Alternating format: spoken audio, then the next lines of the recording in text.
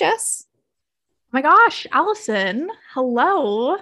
It's fancy seeing you here. Such a weird coincidence. Crazy. It's almost like we have this on a schedule that Absolutely. we record at the same time every single week. But usually it's pushed back by about 30 minutes, usually by me, who decides they need more time with their story last minute.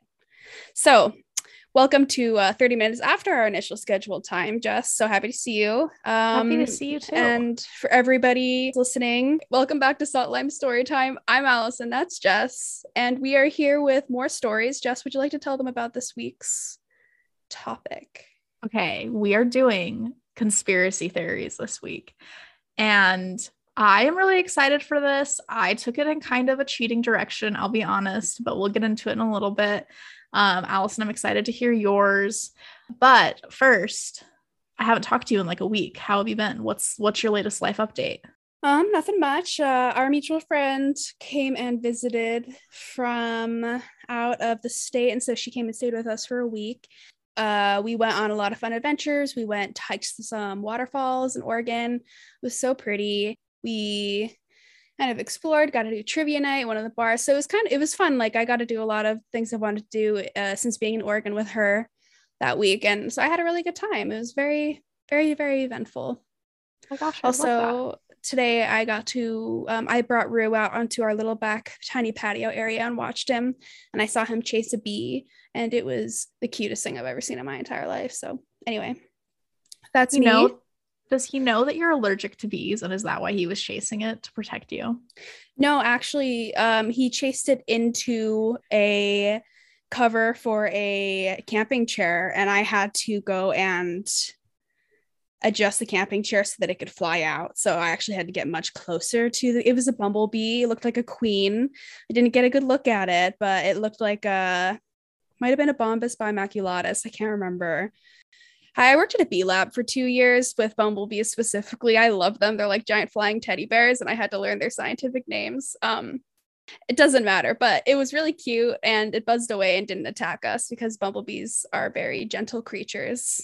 So, hi there. Yes, editing Allison here. I just wanted to say that the bee was actually a Bombus occidentalis, as bimaculatus does not exist in this region. And yes, it does not matter, but this is my podcast and I can do whatever the fuck I want. Thank you so much. My favorite fact about you is that you know a ridiculous amount about bees, even though you are allergic to them. I think it's so adorable. Not as I don't know, because it's more wasps. Like, wasps are bad, but like, I was stung by a bumblebee once. That's accidentally because I crushed it in my leg pit when I was like in the field, and I felt so fucking bad. It stung me and I like slapped it off. And then I remember I was like on my way to the hospital and I was like, do you think the bee's okay? I feel so bad. I didn't mean to crush anything. And anyway, I was just like way more devastated about the fact that I might have like accidentally squished this bee. The fact that I was currently in the ER. But anyway, that was more of just a precaution to go there. So like, I think I might not be as allergic as I was when I was younger, but I'm not going to test that hypothesis. But hey, enough about me and my bee allergies and my little bee career. Can you tell me about your week? You did something pretty fun, didn't you? Oh my God, I've had a really great week. I got to go to 3 different shows this week. I got to see Trixie and Katya of RuPaul Drag Race fame live, and it was the most transformative experience of my entire life. It was amazing. And then I got to see John Mayer live, No One Tell Taylor Swift on Me. He was also amazing. But to make up for going to John Mayer, despite what a bad boyfriend he was to Taylor Swift and the slew of other women he's dated, I also went to a Taylor Swift 90s dance party. And it is as cringy as that sentence sounds, but it was also so fun. Like, I literally woke up and did not have a voice the next day because I just like screamed, sang along with these Taylor Swift, like with all these Swifties in this random room in downtown Salt Lake. And it was seriously a delight. The DJ had compiled a bunch of like 2014 Harry Styles Taylor Swift fan edit YouTube videos. And that was his like background for everything. Oh, that's so good. And you would have thought that like Oprah Winfrey had entered the room and was giving out cars when the first one started, because when Harry came on the little screen thing, everyone lost their mind. as if like they're actually in the room. It was really fun. So Well, everyone was living their middle school fantasies in that moment. No. You know it. It was quite literally like what every 15-year-old girl wants a high school dance to be. Mm-hmm. But you're all adults and there's booze. So Oh, it was please. It was a grand time. One of the friends that we went with tracked it on his, like, did a Apple Watch workout and tracked it and said we all burned around 1,200 calories in the course of 2 hours because we were dancing so much. It was seriously so fun. So good time spent with friends. It was like the first 70-degree day here in Utah. So we're having like our weird little false spring right now. And it was just like, you could just like feel everybody's soul come alive again. And it culminated in a Taylor Swift dance party. But yeah, so that's been my week. It's been good. Excited for this summer. Excited for it to not be like dreary anymore. Heard that. But also, if you can ever hear me swallowing my wine into my microphone, let me know, because I can't with eating and drinking noises personally, so I don't want to torture anybody else. That being said, Jess, what are you drinking today? I'm having a good old-fashioned Moscow Mule. It's a grand time. Nothing too exciting. This one's made with bourbon, so that's kind of interesting, but it's pretty good. And you're just doing your usual Pinot Grigio? Yeah, I have a lot of means to make yummy cocktails, including margaritas, Moscows, gin and tonics, you name it, but I would have to do more dishes if I did that. And also our very first episode where we did miracles, the miracle survival stories, I drank margarita and I did my story second, and it was much more difficult to do that because I also just realized that I don't have to put like 2 full shots of tequila in every margarita that I drink. Like I can make it less strong, and I just did not make that connection until like basically just now. So maybe I'll have a margarita next time, but I just won't make it as strong so I actually survive. But anyway, yeah, so I'm just drinking some nice Pinot Grigio, pacing myself so that I don't have to edit out a bunch of bullshit of me just slurring my words, or like I did very briefly once. It was so fucking annoying. I love that so much. No, you don't. You didn't have to listen to it. It sucked. It was so annoying editing, like drunk me. Oh, gross. Anyway, what's up? What? I was at a bar before the John Mayer concert I went to. And these girls that we were with that I didn't know, I had met them from my neighbor and friend who we went to the concert with. They were doing tequila shots. And I was like, oh my gosh, my friend and I have a podcast called Salt Lime Storytime. You should listen to it. So now I have a perfect pickup line for our podcast whenever I'm in bars. Hey, you're doing a shot of tequila. Can I tell you about another similar form of self-care that is like a shot of tequila? We'll need to workshop this marketing. It'll damage your ears like it damages your liver. It's perfect. You'll also wince at the end. Mm-hmm.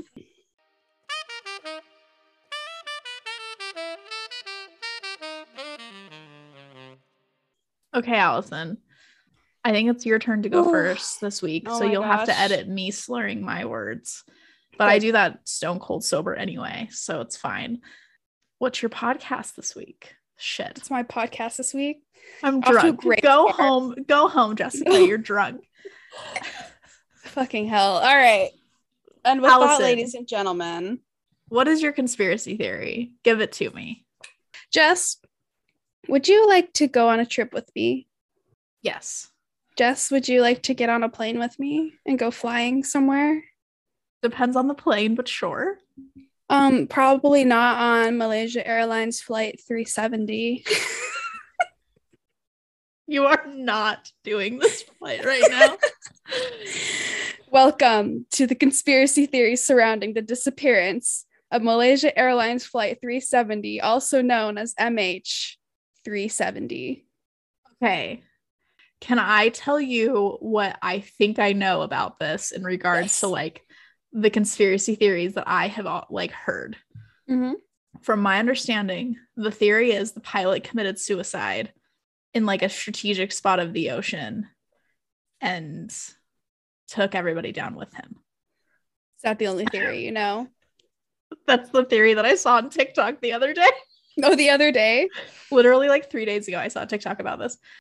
Because you're correct. That is one of the theories. Personally, that is, I think, probably the most likely theory, but I will go into several of the theories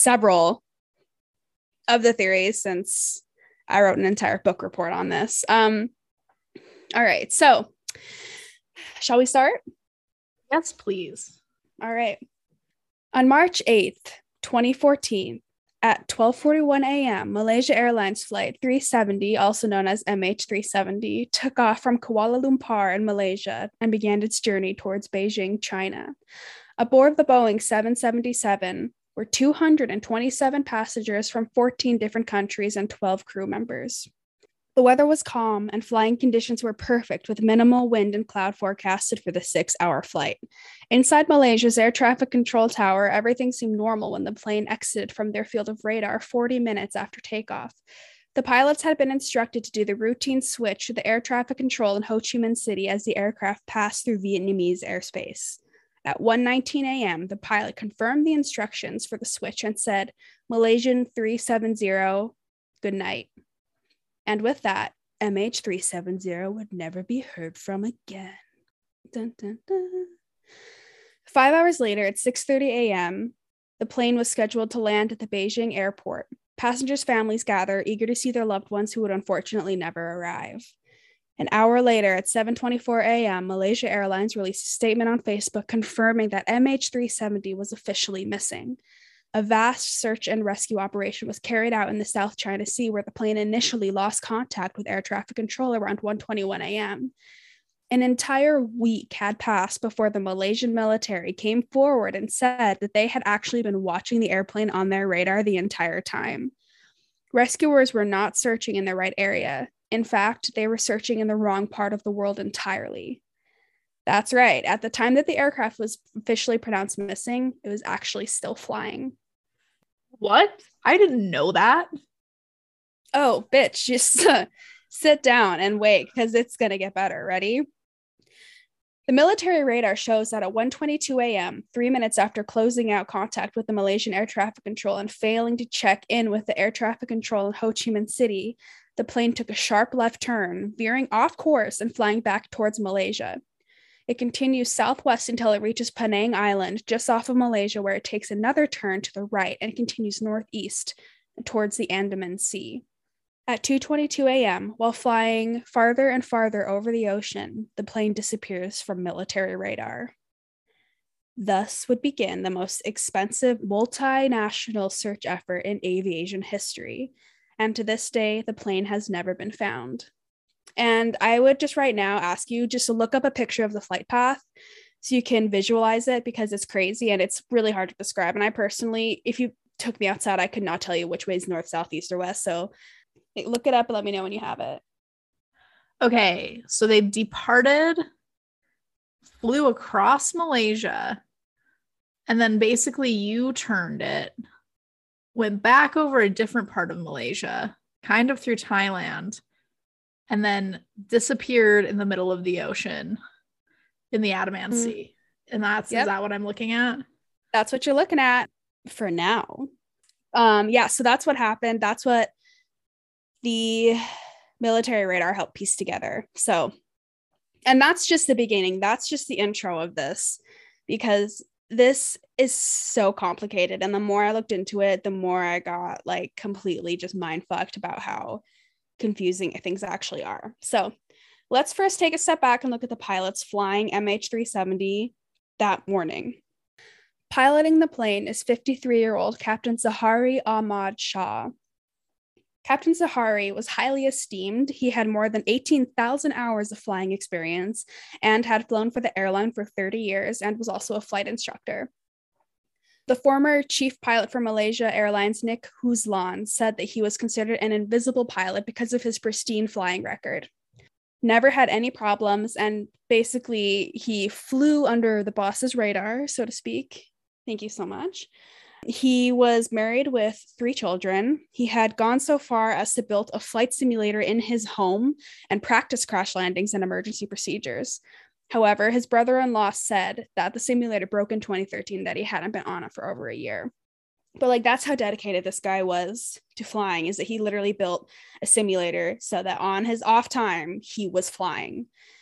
He was also reportedly very politically active and against the Malaysian government, which I will talk about a bit more when I get to the conspiracy theories, because that does become important. And sitting to his right is 27-year-old Farik Abdul Hamid. It is his first time co-piloting a Boeing 777 aircraft without a Czech co-pilot supervising, which is a really big deal. He had 2,700 hours of flying experience and was happily engaged to a female pilot who flew in the same airline. They're very super, super, super cute together. I saw a picture of them. They're adorable. Upon entering the airport and going through to TSA, the surveillance footage shows them seemingly very normal and relaxed, and it doesn't seem like anything's out of the ordinary for either of them. All right. I debated at what point was best to go through the entire timeline, but I'm just going to do it right now just to kind of set the stage here. And if I need to go back to it, I can. Just let me know. So at 12:41 a.m., Flight 370 took off. 20 minutes later, at 1:01 a.m., it reached a cruising altitude of 35,000 feet. At 1:07 a.m., the Aircraft Communication Addressing and Reporting System, known as ACARS, which transmits data about the aircraft's performance every 30 minutes, sent its last transmission and was subsequently switched off. ACARS reports and transmits the health of the plane while in the air and is designed to never be turned off during flight. In order to do so, it would take an experienced person who studied how to bypass the system or an extreme technical malfunction. All right, so that was at 1:07 a.m. At 1:19 a.m., the last voice communication from the crew occurred when they said goodnight. At 1:21 a.m., the plane's transponder, which communicated with air traffic control, was switched off, just as the plane was about to enter Vietnamese airspace over the South China Sea. At 1:30 a.m., Malaysian military radar began tracking the plane as it turned around and then flew southwest over the Malay Peninsula and then northwest over the Strait of Malacca. Sometime within the next hour, the plane reached 45,000 feet. This is unauthorized and very dangerous. It is almost impossible unless the engines are on full blast and it is traveling at full speed. Like, basically, like, the engines could have stalled at any moment. The air up there is so thin. A plane that size, that heavy, should never be at that high of an altitude. And at 2:22 a.m., Malaysian military radar lost contact with the plane over the Andaman Sea. At 6:30 a.m., MH370 never landed at the Beijing airport as scheduled, and at 7:24 a.m., Malaysian Airlines released a statement on Facebook confirming that MH370 was officially missing. At sunrise, China began the search effort in the South China Sea, quickly joined by Australia, New Zealand, and the US. And this is something I'll get to a bit in the future, but a satellite in orbit over the Indian Ocean received hourly signals from Flight 370 and last detected the plane at 8:19 a.m. So at 7:24 a.m., Malaysia said that the plane's missing, but at 8:19 a.m. is when the plane was actually last detected flying. But they didn't know that yet. And shortly around this time, worried families start to gather in the airport, and reporters are packing the lobbies. The footage of this is actually really upsetting. I hate when paparazzi are just hounding grieving people. Like, it's so upsetting. And that's just all this was just grieving families just being like carrying each other out of the room, trying to figure out what's happening to their loved ones, and just cameras flashing and reporters like asking them questions. In one of the documentaries I watched, which I will say my references in a minute, but one American woman, Sarah Bach, lost her husband on the flight. She said that she heard the news first on CNN. It wasn't until a few hours later that the airline sent out a text message saying, quote, "Malaysia Airlines deeply regrets that we have to assume beyond any reasonable doubt that flight MH370 has been lost and that none of those on board survived," end quote. They sent out a fucking text. A text. And she had already heard the news on CNN. Like, oh my gosh. I could say a lot. What's crazy is like, so a lot of times they put, I mean, you know this, they'll like put a moratorium on like media contact until they're able to properly notify families. But in something like that, like, how are you supposed to keep, like, that's just so, the due diligence was done so poorly. It's crazy. Yeah, no, and Malaysia for several reasons, handled the situation very poorly, the airline did, and kept a lot of information from the families and jumped the gun on a lot of things, and did not have a very good reputation after this for several reasons. But yeah, I was not very impressed with how they handled it, but also like, I'm not about to I have no idea how I would handle a situation like that, but I don't think it would be through a text, you know? My very first priority would be, even before doing a press conference, would be contacting the families. Like, duh. Absolutely. Anyway, so that's kind of the end of the timeline. So let's just start talking about some of the really weird coincidences or happenings of this. So at the exact moment the tracker stopped working or were turned off at 1:21 a.m., the flight is in this gray area between Malaysia and Vietnam where neither air traffic control towers have service. So he obviously, whoever turned those off, it was either a huge coincidence, because that was a very short period of time that was passing through that area. So Vietnam air traffic control waited for him to check in. There's a grace period of about 5 minutes. However, it wasn't until 20 minutes later that Vietnam calls Kuala Lumpur Airport, where the plane took off from, saying, hey, we failed to make contact with these guys. What's up? And then Malaysia responded saying that the plane was in Cambodian airspace and even gave direct coordinates to the plane, which doesn't make any sense. Literally, someone was either super confused or just completely made it up. And they gave that information before even trying to contact the plane.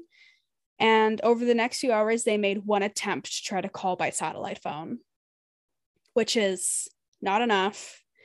And they lost a bunch of precious time after the tracker stopped working by not communicating with each other. Anyway, me, an expert air traffic controller, I know exactly how this works. So yeah. All right. Another 2 hours would pass before Kuala Lumpur sent out search and rescue, which is also way too long. Like, if a plane's down, you don't wait, you know? Can I ask a stupid question? Please do. How do you do search and rescue in the sky? It's more of just, let's search the seas. Because where the plane lost contact, they assume that's where it crashed. Okay, that makes more sense. I was like, how are they, like, not to ask the dumb question here, but no, here's the thing. Search space. Here's the thing. There aren't really dumb questions in this because so many different things are professionally considered, because it's such a baffling, mind-blowing case. But at this point in time, all the information that they know is that the plane has disappeared where it lost contact, which is over South China Sea. They have no idea that it turned around and flew in another direction for 7 more hours.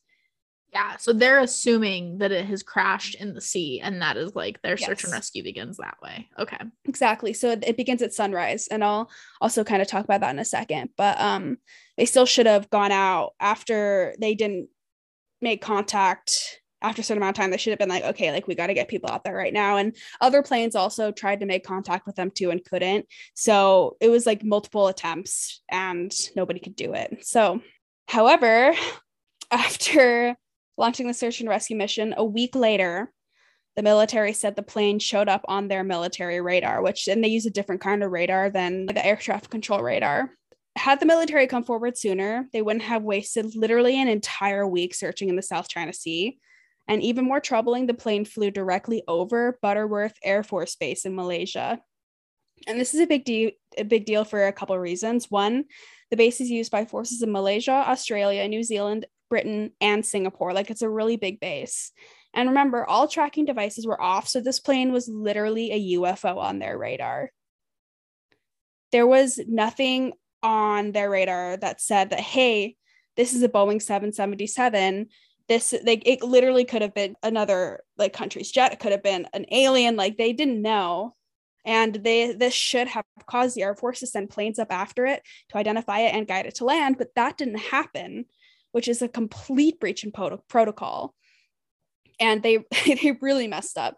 And the military said that because they weren't at war with anyone at the time, they feel like they didn't really need to act, and they weren't, like, worried about it. That is insane. You want to know what's even worse? No. Want to know? Oh, yeah. I'm going to tell you, because they had been warned. The military had literally been warned that there was an unmarked commercial airplane in the area that they needed to look out for, and nobody did anything. And in one of the documentaries I watched, the guy, I can't remember his exact title. I wish I wrote it down, but he was like the head of the military and he was so defensive and he was such a dick about it. And he was so just like, no, everything's fine. We were fine. Like, do you want us to do? Like, blow it out of the sky? That's what the Americans would have done. Huh? What is that what you wanted us to do? And we're just like, no, what if you just sent up a plane to see what it was and maybe follow it? Like, maybe that's what you should have done. But I'm in shock right now. I know. All right. Well, clearly every party involved made a series of poor decisions that led to this plane disappearing. Had they had better communication with each other and had the military done what they were supposed to, this might not have happened. But of course, hindsight's 2020. It's a lot easier to look back and be like, they should have done this. But at the end of the day, I have no idea what it's like to work in air traffic control or be in the military or the Air Force. But still, multiple experts have stated that this was a breach of protocol on so many different levels. Also, the way the plane was flying shows an intentional cause for miscommunication. As it continued on its erratic flight path, it flew between air traffic control radars from other countries. So had it shown up on their radar, each country would have assumed that their neighbor was in communication with it and not bothered to check in. So clearly a very knowledgeable person was at the controls who knew where these radars were and the best places to fly between them. Other nations and military were asked if the plane had been seen by their satellites, but they were reluctant to share any information. So they don't want to reveal how much they know about the happenings of other countries or how advanced their technology actually is. They don't want to incriminate themselves. So basically they didn't want to say hey, what's up? Russia here. Yeah, we saw your plane on our top secret nuclear spy satellite that shoots lasers and can see through walls. And it's also piloted by dinosaurs mixed with the DNA of Vladimir Putin. And we made it illegally in our labs. And fuck you, we're Russia. What's up? Fuck your plane too. So they didn't want to say that. They didn't want to incriminate themselves. You know what I mean? Is that an exact quote? Yes, it is from Vladimir Putin himself, actually. So yes, please quote me on that. That's why other countries didn't want to say what they knew for fear of being found out. But finally, Inmarsat, a British satellite company and homie to the cause, provided data that helped predict the rest of Malaysia Airlines Flight 370's approximate flight path and proving that it was in the air a lot longer than they had actually expected. So basically what happens is their network of satellites orbit over a fixed point on Earth's surface, allowing for them to track every plane in that area. So if you kind of picture the Earth rotating and the satellite attached by a pole to the Earth, so as it rotates, the satellite stays in the same spot over that same spot of Earth. That's how the satellites worked.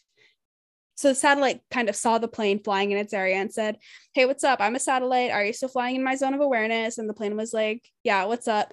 I'm a plane. I'm flying over here. It's really nice. Love it. Thank you so much for checking in. And the satellite's, hey, that's cool. I'm just checking every hour or so, not trying to be needy. I'm just doing my job. And that's called a handshake signal. So every hour, the satellite would check in and be like, are you still here? And the plane would say yes, until it said nothing, which is around 8:19 a.m. That's when the last signal was received. And so after this time, the plane is projected to have run out of fuel and crashed. So yeah, the satellite pings reveal that the plane flew in a relatively straight line after its last turn, leading Britain's investigators to believe it was flown on autopilot. They're also able to refine the search to an area of 2,000 kilometers or approximately 1,200 miles in Indian Ocean, west of Australia. So at this point, please look up MH370 flight path or satellite flight path, because it'll kind of show you what the satellite saw as well. A literal fuck. Okay, yeah. So do you see? So basically, after it got disappeared from military radar, they had spent time searching in the Andaman Sea forever because that's the way they thought it went down. But turns out it took a hard left and literally flew for several more hours into the Indian Ocean.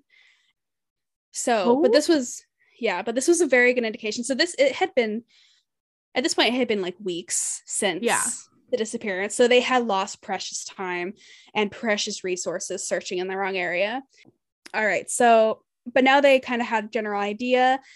And on March 17th, a new hunt began. 42 ships and 39 aircraft from different countries searched an area spanning 90,000 square kilometers, an area nearly the size of Hungary. Satellites were also used. They can detect an object the size of a football, some of these satellites. Yeah, so when debris would be spotted in the water by satellites, a ship would go out and try to find it, but by the time the ship got there, the debris would be gone because, currents and whatnot. Now I'm going to talk kind of more in depth about the search effort itself. It began at sunrise, led by China. Most of the occupants were Chinese on this flight, like by way more than half, most of the occupants were Chinese. So the Chinese government really took charge in this search. 3 days after the flight disappeared, China deployed 10 high-resolution satellites equipped to detect even the smallest traces of fuel and debris, which it did. However, it is impossible to know if that fuel was from Flight 370, and the debris found did not match that of the jet. So that was in the beginning. Then the area moved to the South China Sea, and then a week later into the Andaman Sea, then north of the Straits of Malacca. And then a week or so, or 2 weeks, 3 weeks after that, when they finally got the satellite information, and moved to the Indian Ocean. And then it moved again to another area in the Indian Ocean. And as the search areas moved and more time passed, the search became more and more urgent. Planes are equipped with something called the black box.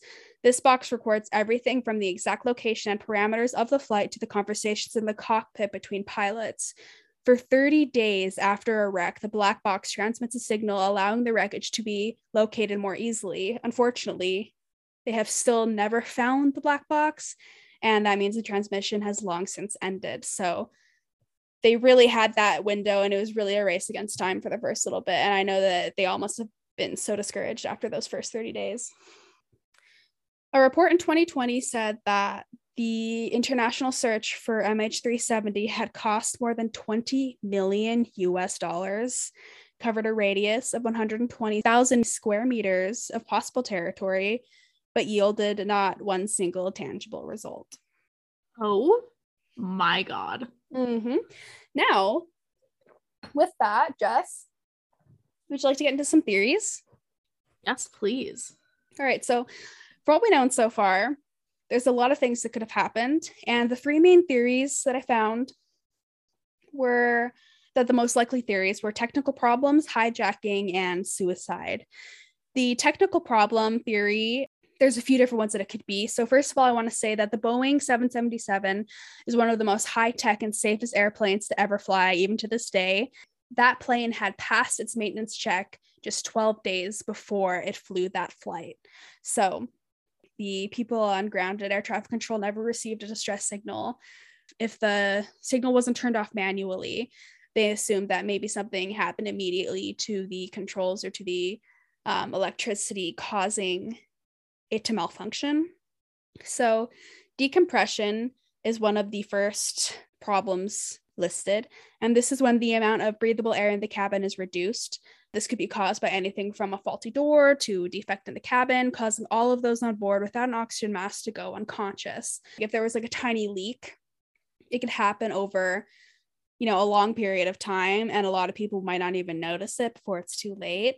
I can't remember what they're called exactly, but there's another one where it's like super sudden. It's like a sudden decompression, where it's more like an explosive, where people would have known right away. So yeah, if the flight decompressed gradually, it might have gone unnoticed, causing everyone on board to die and the plane to continue flying until it ran out of fuel. This had actually happened before in 2005 to Helios Airways Flight 522, killing all 121 people on board. This is also supported by the fact that the aircraft flew in a straight line, seemingly on autopilot. However, it does not account for the fact that before that, it made multiple turns, or the fact that the tracking systems had been turned off. So decompression is, for the most part, likely unruled, or at least decompression that killed or affected the pilot, right? So the next theory is fire. Maybe a fire in the electronics bay, which is beneath the pilot, caused the instruments to malfunction, crippling communication. Could also be why they never sent out the distress signal, like I said. A large, you're going to hate this, a large quantity of lithium batteries were reported to have been on board in the cargo hold. In total, there were over 2.8 tons of electronic cargo aboard. If put in the front of the cargo bay, it would share the wall with the electronics bay beneath the pilot. So then I kind of started to look into battery explosions because why not? And it is super sudden and violent. And it's just like an enormous fireball that immediately lights and bursts into flames. And the fumes are very toxic. And had those fumes gotten into the air conditioning vents, it could have and probably would have poisoned everybody on board, causing them to go unconscious. So in the last 20 years, Jess, I know you have flight anxiety, so I meant to apologize at the beginning of this. So sorry about that. But in the last 20 years, there have been more than 120 incidents involving lithium batteries on planes. Flight UPS 6, it was a cargo plane, crash landed in the Dubai desert after the pilots signaled a fire started by lithium batteries on board. The fire was so catastrophic the plane crashed. Both pilots, who were the only ones on board, died. The fire hypothesis would be supported. Love that. Yeah, I know. Super nice, right? How's your flight anxiety right now? How are you feeling? I just finished my drink, so good. Yeah, really well. You really threw that back. I'm proud of you. So you're gonna want to get more by the end of this. Trust me. The fire hypothesis would be supported by the fact that they climbed to a high altitude, remember 45,000 feet, which is like insanely high. This technique had actually been used in the past to put out fires by depriving them of oxygen. The fire theory is also supported by 3 witnesses on the ground. An oil rig worker in South China Sea claimed to have seen a plane burst into flames mid-flight that night. The second is 2 fishermen who claimed to see a ball of fire crash into the sea. The third is from Catherine T., who was sailing from India to Thailand with her husband. She also claimed to see a burning plane. However concerning as these claims might be, they don't actually match up with MH370's flight path. So either they didn't see what they thought they did, they're making it up, or there are like 4 other planes that burned and crashed that night that we just don't know about. But so those witnesses were pretty much dismissed because it didn't match up with the flight path that they had on record. And why do we fly? Like, not to harp back to my flight anxiety here, but like, why do I pay as much money as I do to get on a plane? And like, I know the statistics, okay? Driving in a car, way more dangerous. Sure. All right.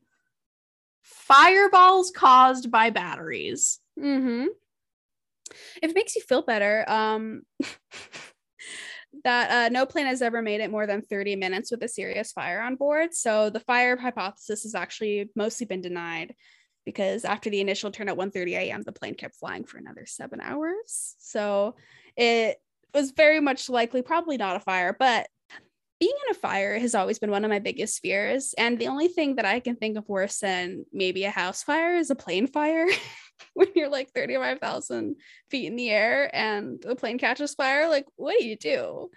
Where do you go? What's going on? Come on. My hope is that I just pass out and die. Oh, absolutely. I hope, I would just want to simply pass away.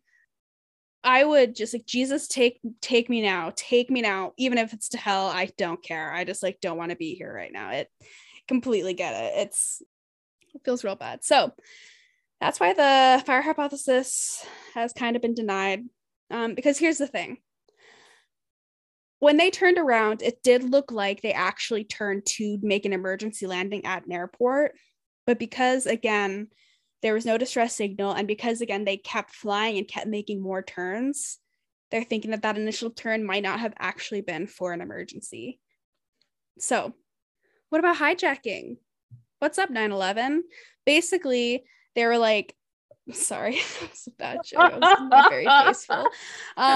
People were like, was Flight 370 an attempt to recreate 9/11? There were several cities and Air Force bases along its flight path that could have been targets for an attack. And to support this theory, 2 Iranian men boarded the flight with stolen passports and false identities. However, they were heavily investigated and not believed to be terrorists and were discovered to be refugees fleeing their country for a better life. Also aboard were 20 employees from Freescale, which specializes in electronic weaponry and stealth technology. So, I mean, I don't really know any more than that, but I mean, could they have been a terrorist target? You never know. And it should be noted that also entering the cockpit forcefully is extremely difficult. The doors are fortified under heavy surveillance. Like the pilots can literally see who's in front of the door at all times, and a key code is required to enter. However, sometimes pilots will allow passengers to enter the cockpit if they ask. Co-pilot Farik Hamid had allowed 2 young female passengers to enter the cockpit just a few months prior, of which there are actually pictures of them all posing together. So it's not unheard of for pilots to allow people into the cockpit. I would say today it probably is. Like, I literally can't even fathom asking, because I feel like that's probably the stupidest question. Like, absolutely not. Of course you can't go in the cockpit. Like, sit the fuck down. Oh my God. Okay, really? Yeah. My grandpa's a flight attendant for 2 different flight companies. And I seem to recall one of the first times that we flew standby with his tickets. So they knew that we were flying as like a family standby. And I was really scared because I was 4, and the flight attendants let me go and see the cockpit because they had given us first class seats. Mm-hmm. So I was we were right up front. Mom, write in and tell us if I'm telling the story wrong. But I seem to recall being given the wings that I have from a pilot in a cockpit. This could be a made up memory, but we're going to go with it. Because this seems, as I'm like thinking about this seems very real. No, that's actually so cool, because I've heard that they give out wings to kids, and I think that's the cutest thing. But that was also before this happened, so I'm not sure if, because this happened in 2014. Like, literally we were juniors in high school. This was so recent. My experience was also pre 9/11, because I was 4. So exactly. So we all know that flight policies have been heavily improved since then, and I'm sure they would still allow people in the cockpit if they like really knew the pilot, but I bet it's heavily discouraged for anybody else. But hey, I mean, I should ask. I've had luck with that in the past. I once got to, just because honestly, if you just ask, a lot of times really great things can happen for you. Like, I once got to honk a horn for a ferry in Boston just because I asked, and he was like, yeah, and he let me. And then also a train conductor gave me his hat. I didn't ask for it, but I just said he had a nice hat. And then it was also in Boston. Then he just like gave me his hat, and I've never worn it, obviously, but I still have kept it because I'm sentimental and I actually don't want to get rid of it. So anyway, now I have this train conductors. Anyway, so it's just one of those things where you never know unless you ask. So maybe next time I fly, I'll ask.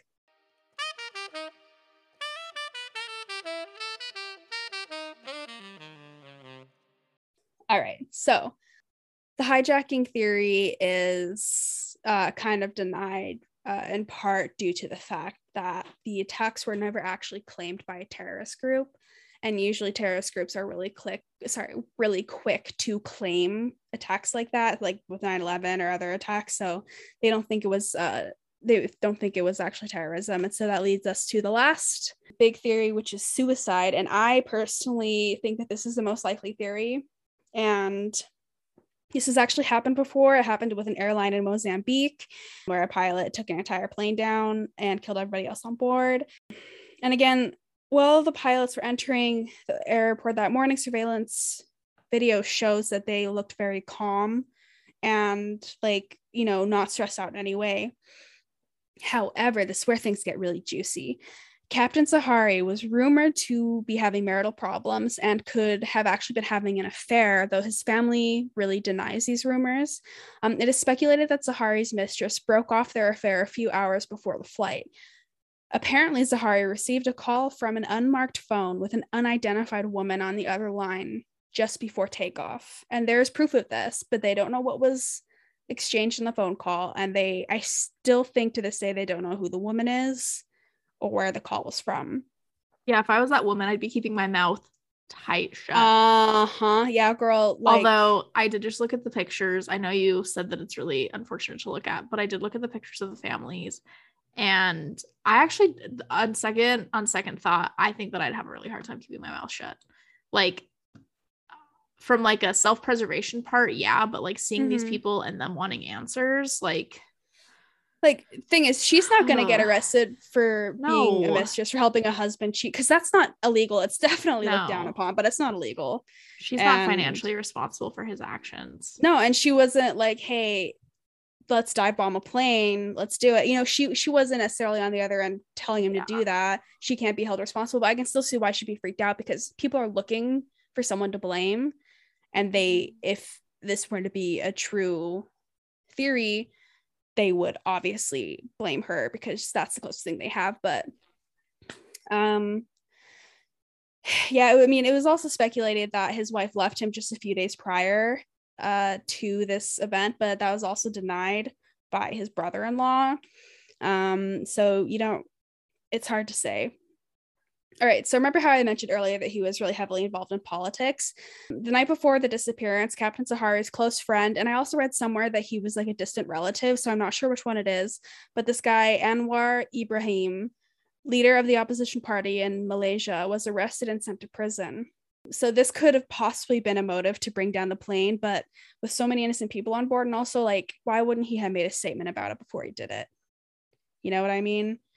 And remember how he had a flight simulator? Many people argued that he used this to plan out his strategy for this disappearance.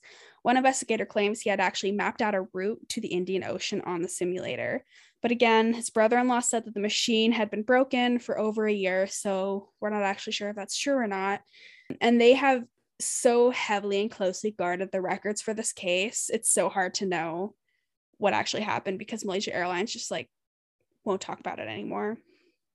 His daughter, Captain Sahari's daughter, allegedly said that her father seemed distant and lost in the months leading up to the incident, but later denied those comments and said that they were made up by British tabloids.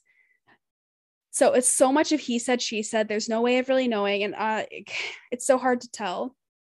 Many people think that Captain Sahari locked his co-pilot out of the cockpit, put on his oxygen mask, and disabled the oxygen masks in the cabin and manually depressurized the plane, killing everyone else on board. This also may be why he flew to such a high altitude shortly after turning around, to starve the cabin of oxygen. I think that's probably the most likely theory, because as a captain, and in a couple of the documentaries I watched, they interviewed like Boeing 777 captains, and they were like, yeah, like as a captain, you have complete control over the plane, including the oxygen masks. So like he in theory, he could have shut that off, and he could have disabled them and made it so that he was the only one with access to a functioning oxygen mask. All right, so, and it was also, again, clear that the captain was likely at the controls the entire time based on how he flew between air traffic control radar areas to cause confusion, and how he adjusted altitude to avoid other planes, as well as how he flew on popular commercial airline routes as not to look suspicious to military radar. So it was obvious that, like, while the flight path trajectory looked kind of random, it was very meticulously thought out. It wasn't just like flown in random directions, even though it seems that way. There are a couple other theories that are so fun that I just wanted to mention them. One suggests that the plane was shot down by the US government. Another said that maybe the plane was kidnapped by Russia. Maybe it was blown up by a Chinese submarine, or perhaps abducted by aliens. One CNN anchor, Don Lemon, said that it could have been sucked into a black hole. You know how black holes work? Oh, sure. Don Lemon does. Oh my God, my boy. I just love that it was a CNN anchor too. It wasn't even Fox News, you know? All right, so this is my personal favorite theory. I thought this one was so funny and absurd. But I also kind of liked it. It seemed very James Bondy to me. So some people apparently think that Sahari jumped from the airplane with a parachute right before it crashed into the ocean and landed in a boat piloted by his mistress, waiting for him so they could run away together into the sunset. Yeah, it seems a little extreme to me to kill over 230 people just so you can run away with your mistress, but hey, like, you know, to each their own. So you never know. You never know. All right. Divorce seems cheaper. Yes, it does. Also a lot less illegal by like 100%. So, all right. So what now? What's happening now? Over the last few years, several pieces of debris confirmed to be from the aircraft washed ashore in the Western Indian Ocean during 2015 and 2016. I think the most significant is a flap from the wing used during landing. It appears to have been damaged in a way that shows that the pilot had flaps out on impact as if in an attempt to do a water landing. But again, if he was actually trying to kill everyone on board, why wouldn't he try to land? Why wouldn't he just like yeet the plane into the ocean? You know what I mean? It's so weird. But after the flap was found, Malaysia Airlines emailed the families with a statement that read, quote, Malaysia Airlines would like to sincerely convey our deepest sorrow that the object recovered off the coast of Reunion Island on the 29th of July was indeed from flight MH370.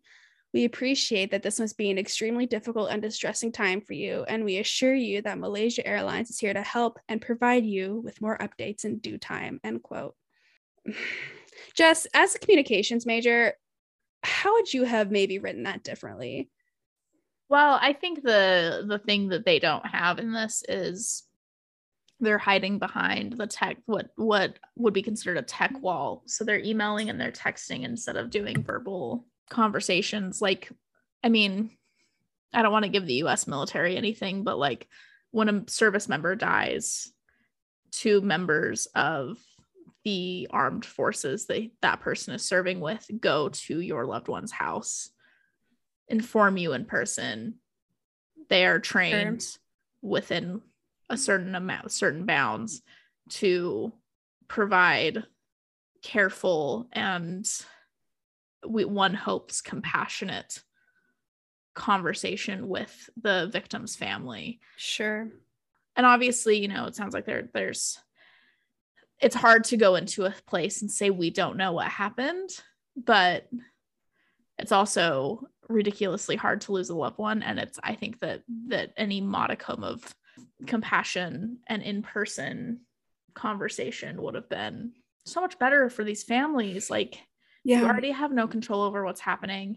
You already like have very little information. There's this, like, I'm sure this glimmer of hope that maybe something will come out and your loved one will be alive on some island somewhere. But like, this airline company literally was like, we don't want to deal with it. Here's an email. And I think, that's just so. And you're absolutely right. You're absolutely right with that's exactly how the families felt too. Because I mean, due to the airline's history of being kind of shady and keeping information away from the public, most families refused to believe that the debris was real. The husband of one passenger said, quote, I was left somewhat confused and frankly a little angry and dismayed, end quote. Grace Nathan's mother was a passenger on the flight, and she said, I might have thought that if they had found a piece of the plane, it would be enough, but it wasn't. I want to know not just where the plane is, but how it got there, what happened, end quote. So a lot of people are not happy with this finding, and many actually are suspicious that due to the lack of marine life found on the debris, like barnacles and stuff, that even though they'd obviously spent a lot of time in the ocean, they think that the debris was actually planted by the government. It ought also be said that debris from the plane's interior, which washed up on the west coast of the Indian Ocean, suggested significant energy on impact. So that kind of goes against the theory that he might have tried to do a water landing, but also, like, if you're still doing a water landing, that's still going to be pretty intense amount of impact. And you can hear that from like Captain Soley landing in the Hudson. It's the same thing. Like, apparently the amount of hit, the force it hit was insane. So it's hard to say. Doctor, forgive me for this. Oh my God. Dr. Shalk Lukov disagrees, saying that all marine life evidence was washed away by the sand, shore, and waves, and the pieces sat in the sun before they were found, causing the barnacles and stuff to, like, I don't know, melt away or whatever. But still, the thing that troubles me the most is not much debris has actually been found. For a plane that size and with that many occupants, it is very unusual that at least a floating sea cushion has never been recovered. This could maybe be explained if the plane flew into the water almost completely vertically. It might not have torn it up as much, but they still said that the flaps showed evidence of an attempted water landing. I don't know, just nobody knows. And there's so many different he said, she said things, but I kind of want to end this and talk about the families a little bit more. Hundreds of families still remain heartbroken and lost to this day. They have no idea of the fate of their loved ones. I read one article that was written about 7 years ago that just broke my heart, and I think it really well depicts the impact of the crash had on people. It's so easy to get caught up in the conspiracy theories and forget the reality of the devastating incident. And so while this information may no longer be relevant, I still wanted to share it. So when the flight vanished from radar on the 8th of March, 2014, it was carrying 3 members of Gao Ziying's family, her daughter, her son-in-law, and her 3-year-old granddaughter, Zhao Yingzhen. 2 months after the disappearance, when the families were forced to leave the hotels, Gao and her husband Zhang went to Beijing's eastern suburbs where they rented a 2-bedroom flat. They have lived there ever since. Quote, "I feel that by living here, we are closer to them," end quote. The softly spoken 62-year-old says that she remains convinced her family will one day return. While clutching a damp tissue and fighting to contain her emotions, Gao said, "My daughter is still alive. The MH370 passengers are still alive. I'm just waiting for my children to come home." I know. Oh. I know. It's so sad. Because it's the not knowing. That's the hardest part. And I think anybody who's ever been in limbo, obviously probably not to this extent, but even just if your cat ran away and you don't know if it died, it's just the not knowing that kills you. Because either way, if you know they're alive, great, we can move on from that. If they know that they died, okay, at least we know, and there are ways that we can mourn and we can try to heal from that pain. But when you don't know and there's still hope that maybe they are still out there, on an island drinking out of coconuts and on a barbecue just saying, hey, what took you guys so long? You know what I mean? That's what they're hoping for. But there's still, until bodies are found, until the black boxes are found, there's really no way of knowing. And I don't know, I wonder if any more of the wreckage recovered in the more recent years have brought her any sense of closure in this, but it's hard to say. However, one last thing, we might soon get answers. In 2021, Revolutionary Aviation Tracking Technologies by Richard Godfrey pinpoints the plane landing in the Indian Ocean and falling to a depth of 4,000 meters to the ocean floor. Yeah, in the super, what's the word for just super complicated or hard terrain to get to? There's fucking volcanoes and underwater mountains and shit in that area. He also predicted that the flight would be found in the second half of 2022 if a meticulous search of a 40 nautical mile zone is actually carried out. And in addition to that, there is talk of another search being planned for 2023 or 2024.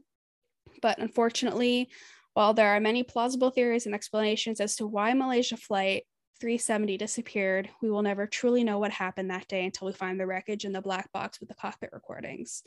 The only people that know what happened are the pilots themselves. And that is the disappearance of Malaysia Airlines Flight 370. Oh my gosh. Mm-hmm. That is insane. I knew I knew a little bit about it, but I had no idea kind of the intensity of it. On the vein of conspiracy theory, I feel as you were talking, the only thing I could keep thinking about is there has to be some sort of military cover up. Yeah, That's what I it agree. Feels if they were shot down or something. Yeah, or they know, but to admit they know would admit what data they have on other countries, kind of what you were saying, things like that. And it's just interesting. Well, I'll be curious to hear in the coming months and years what this new technology is able to find. And sure.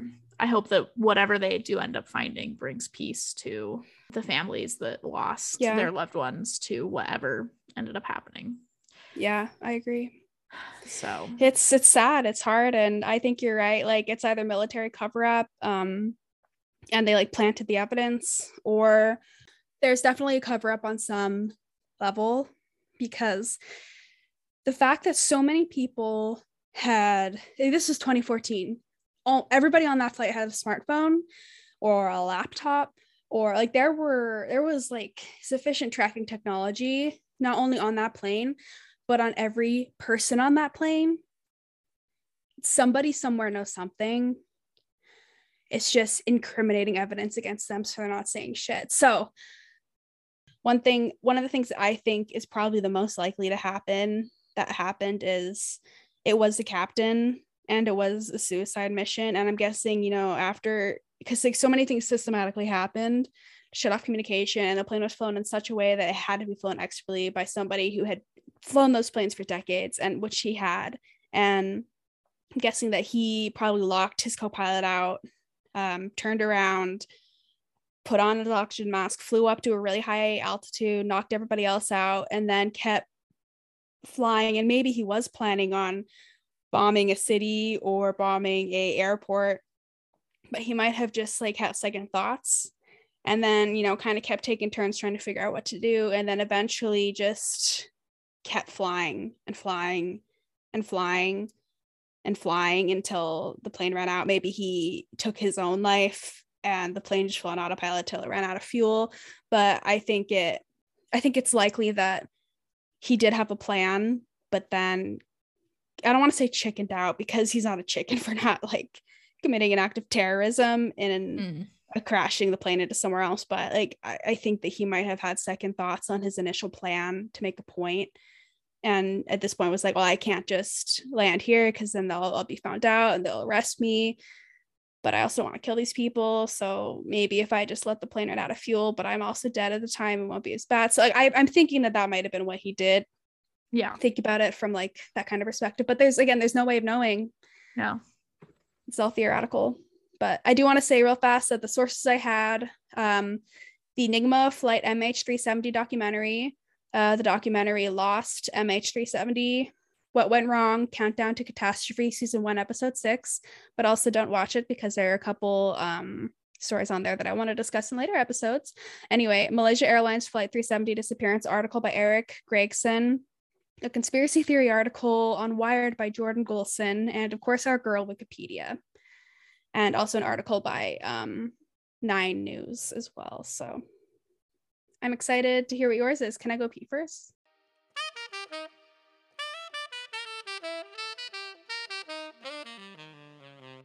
So I will preface this by saying mine is a lot shorter than yours. Sorry. No, it's okay. There's just like less information on mine because mine is government related. So Ooh. I also wanted to start this off with talking about one conspiracy theory that I wanted to do, but it's a conspiracy theory of one, aka me.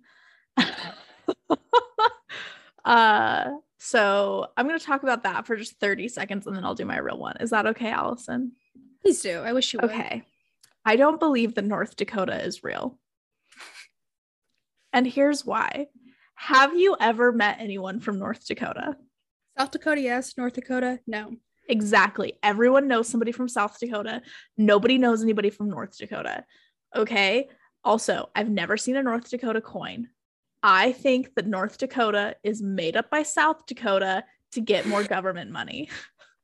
Interesting choice. I like it. It's a cover up for white supremacists. Because did you know that a large population, okay, on real talk, I know that North Dakota is probably real, but like, have you ever met anybody from North Dakota? No. However, I did watch a documentary once talking about white supremacy and how the Dakotas have a lot of white supremacists in it. And also North Dakota's primary language is German, not English. Fun fact. For real? I didn't know that. Again, further proving why I don't think it's real. I feel the same way about Delaware, if that makes you feel better. I've been to Delaware. I don't believe you. Okay, great. Well, I'm just gonna gaslight you into thinking that you never went. I saw a Delaware license plate once, and I like vividly remember where I was and what I was like listening to, and I was like, it was such a big moment for me. Like I literally like slammed on my brakes to slow down and make sure that it was like the right license plate. It was blue. It was an RV. Very exciting. Anyway, please tell me what else. I'm very excited to hear. So that's my 30-second rant on why I don't think North Dakota is real. Sorry if you're from North Dakota, but also sorry, not sorry. Okay, so I will say that I didn't intend to cheat on our theme with this. However, the more I read into it, the more proof for this being real came to light. And I discovered that it is not just a conspiracy theory, it's real. So, Allison, have you ever heard of the government Cold War project, Project Sunshine? Oh, it sounds familiar, but I do not know what you're talking about. Okay. I'm so excited. So, Project Sunshine was Commissioned in 1953 by the United States Atomic Energy Commission and the USAF Project RAND, and conducted in partnership with the UK Atomic Energy Authority, Project Sunshine was set in motion to examine the long-term effects of nuclear radiation on the biosphere due to repeated nuclear detonations at the time. Their primary source of study information came from bone tissue. So, wait, like human bone tissue? Yes, human bone tissue. Ooh. So here's a really quick biology lesson for you that kind of gives you an idea of like why in the 50s this group of scientists was like, we got to study bones. So nuclear exposure is devastating to the human body, right? Correct me if I'm wrong. Nuclear radiation, not good. Okay, so following the drop of the atomic bomb, they were like, okay, we've done this. We've seen these devastating effects in Hiroshima. We knew that it probably wouldn't be great, but now we're really worried about the environment. So part of this was how much radiation that went into the general environment or the biosphere, how much is it going to affect everybody around the world now that we've done this? And also, if we were to do it again, what would happen, right? So part of the reason that nuclear radiation is so harmful to your body is because when humans are exposed to radiation from a nuclear bomb, for example, the cells of the body process radioactive isotopes like they do calcium. So immediately your cells think that this isotope is like a similar nutrient to calcium from the way I understand. Milk. Yeah, basically. And they absorb it into your bones thinking that it's like calcium. It's like nuclear cows, kind of. Yes, exactly. Thank you. However, it's not calcium, which is why one of the first things that starts to experience symptoms when you've been exposed to radioactivity are your bones will break or your teeth will fall out or things like that. So like that's kind of where that breakdown begins and like why it causes all these weird cancers, things like that. Your body literally absorbs it so well. It's kind of crazy. So bones are the first thing, and they're like the easiest thing to study when you're studying nuclear radiation and kind of long-term effects. So I'm not going to pretend to fully understand how radioactive isotopes work. I have a degree in English, but Project Sunshine was looking at a specific type of radiation called strontium-90. Because of the way the body processes what became known as SR90, developing bones are more susceptible to radiation damage. So when the government went to study these effects, they needed bone tissue of children, specifically developing children, to properly understand what SR90 and nuclear fallout does long-term to the body.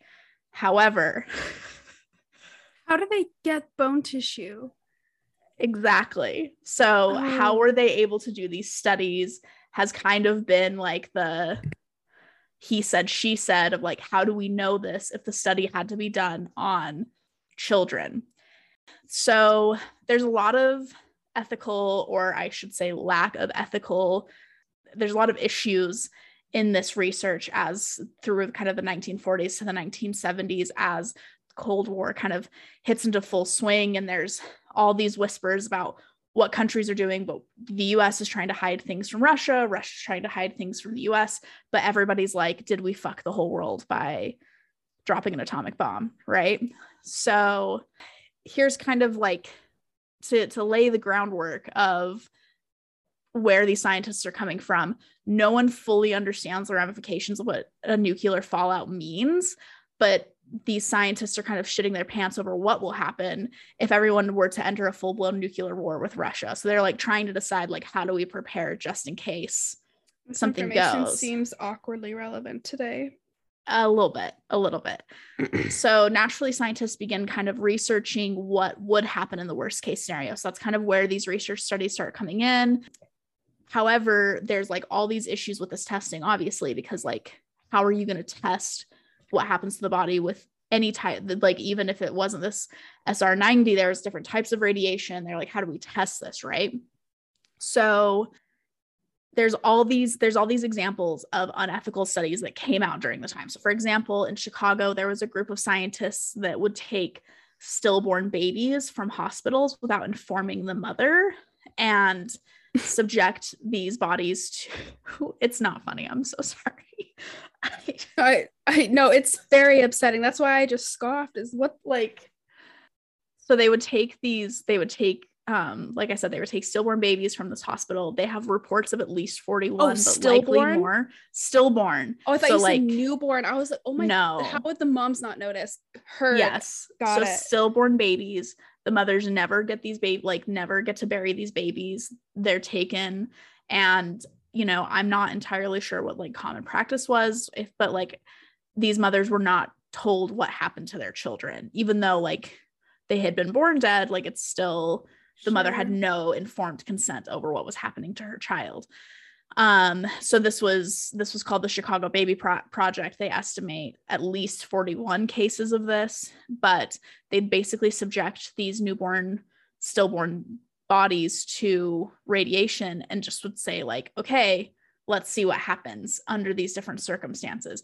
And they also, in even worse, they would subject minority and disadvantaged groups as well for these. They do like live testing, which is just awful because, again, they take the most vulnerable of society. And we don't know the full extent because it's never been released. Like live babies? No, like adult humans. Oh, shit. I found this on a conspiracy theory subreddit. And then as I got digging into it, there's like substantial proof that this happened. Like it's not a question of if, it's a question of to what extent at this point.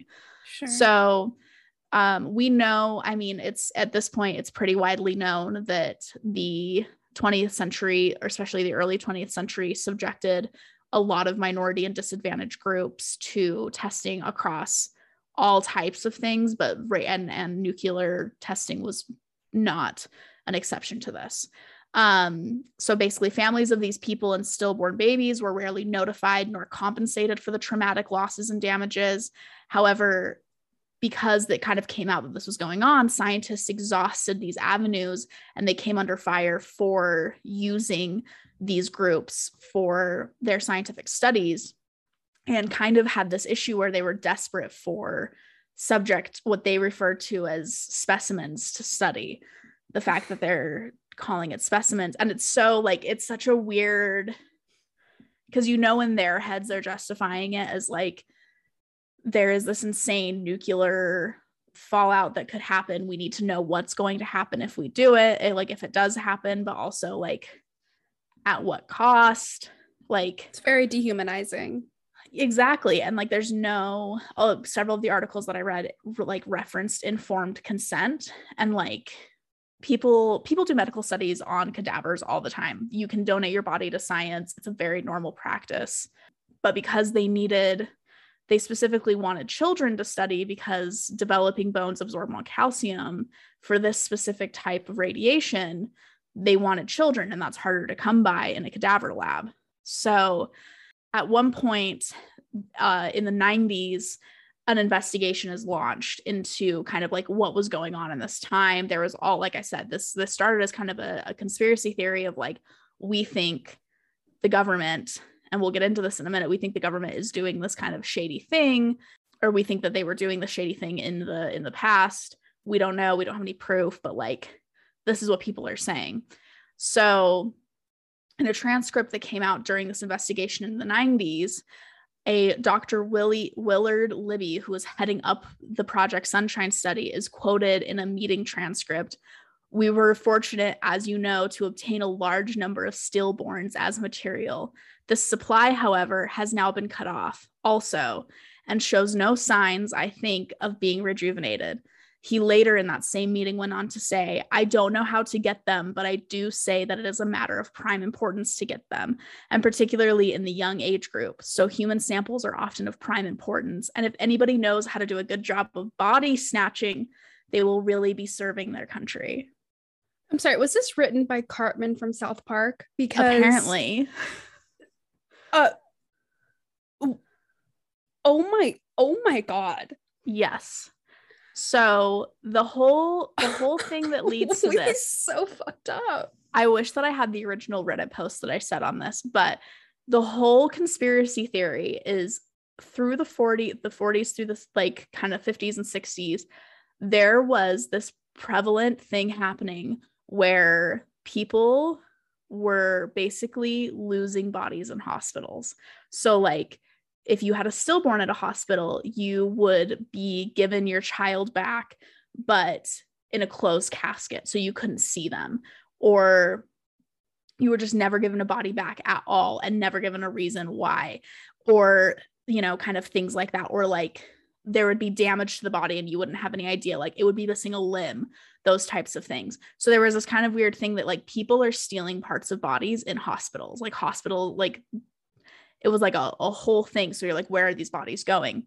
Turns out, following this meeting from this transcript that I was referencing, it is estimated that between several European countries, Australia, and the United States, the scientists working on this study obtained approximately 1,500 cadavers, many of them babies.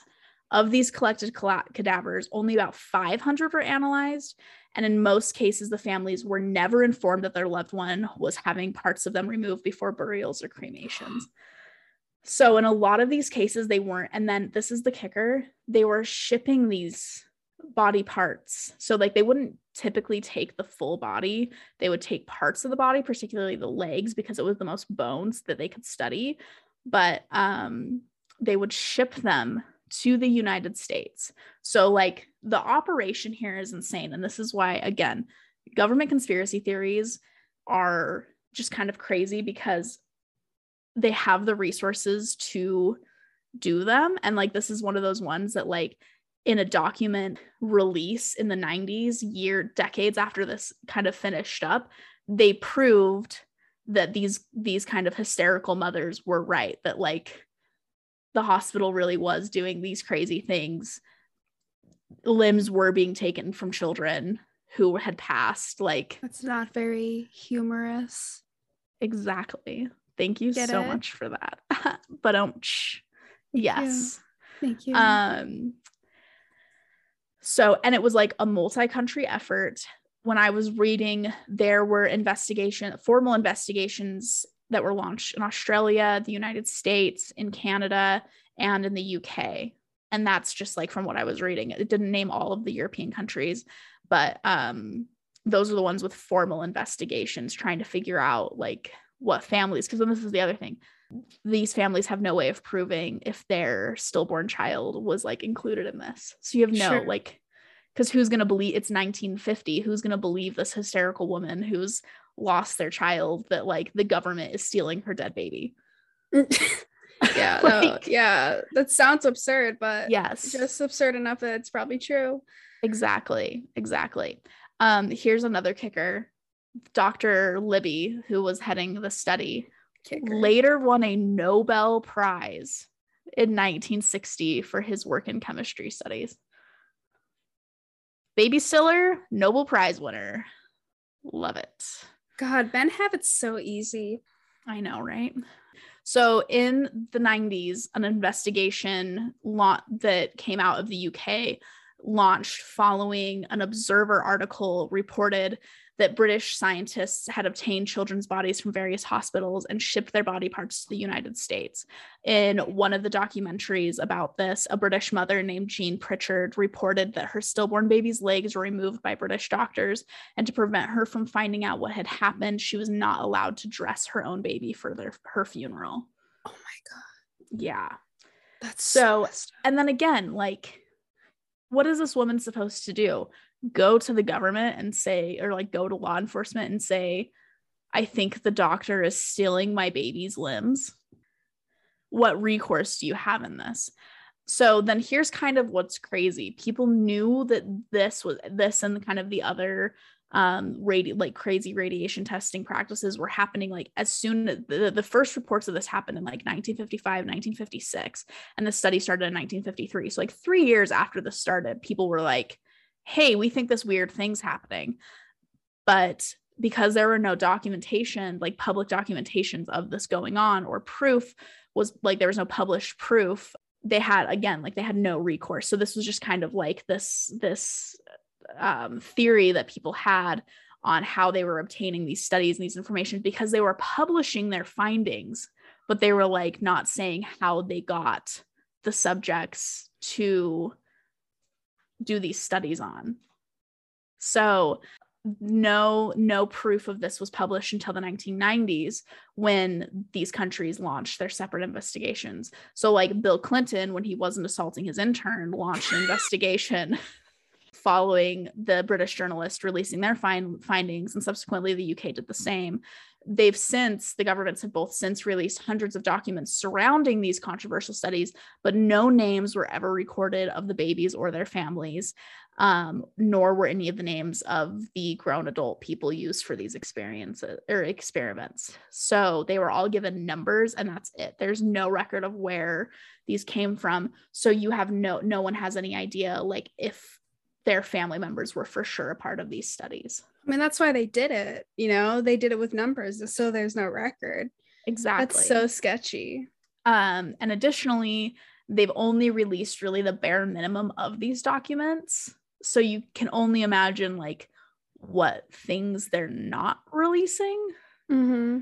And they can sit here and probably mentally justify like, well, these people were already dead, so like at least we weren't doing it on live people, we were doing it on like what they're considering human specimens. But like the families of the loved ones had no informed consent on like these procedures happening, and like didn't get a say in what like was happening to their loved one at any point, nor were they given like the option to ask, like nothing like that. It was just like, oh, this seems like a vulnerable family, sure, we can take this one. Sure. Damn. All in the name of patriotism. America. Yes. Neil Diamond just swells in the background. That is so upsetting. Yes. The only tiny bright spot, and I hate to even call it a bright spot because it's really not, they did get a lot of effective research out of it. As much as it sucks to say, they proved that radiation from the biosphere of this like specific SR90 isotope causes minimal damage to the body, which is a like small comfort in a nuclear fallout situation. But if we're in a full nuclear fallout, I don't know if I really care that the radiation in the sky isn't going to affect me as much as the radiation on the ground or whatever it is. Or just like, let's talk about the explosion in and of itself. Like, I'm dying either way. No, it's like we're absolutely fucked. I'm glad that little isotope is not going to come for us. But what about the other 8,000 things that are going to kill us in the event that happens? Well, and here's what's crazy. So like they used to do nuclear testing in Utah and Arizona, right? So my grandparents, who grew up in southern Utah in a little town called Milford, were downwind from a nuclear testing site. So they are on a registry. When they turned, I think it was like 60, like retirement age, like somewhere in like 60, 62, they've been like on a list their whole lives. They had to go to the doctor and like be put in a research group basically of like, okay, you've been exposed to this your whole life. Like you're more likely to have cancer at your old age. No and they're way. like basically on a watch list. And are like, you kidding me? Yes, because, and again, they did all this testing, never informed anybody. Like there was no, until like after the fact, it was like, hey, by the way, when you were a child, you were like downwind from a nuclear test site. Here's hoping you don't get cancer. Good luck.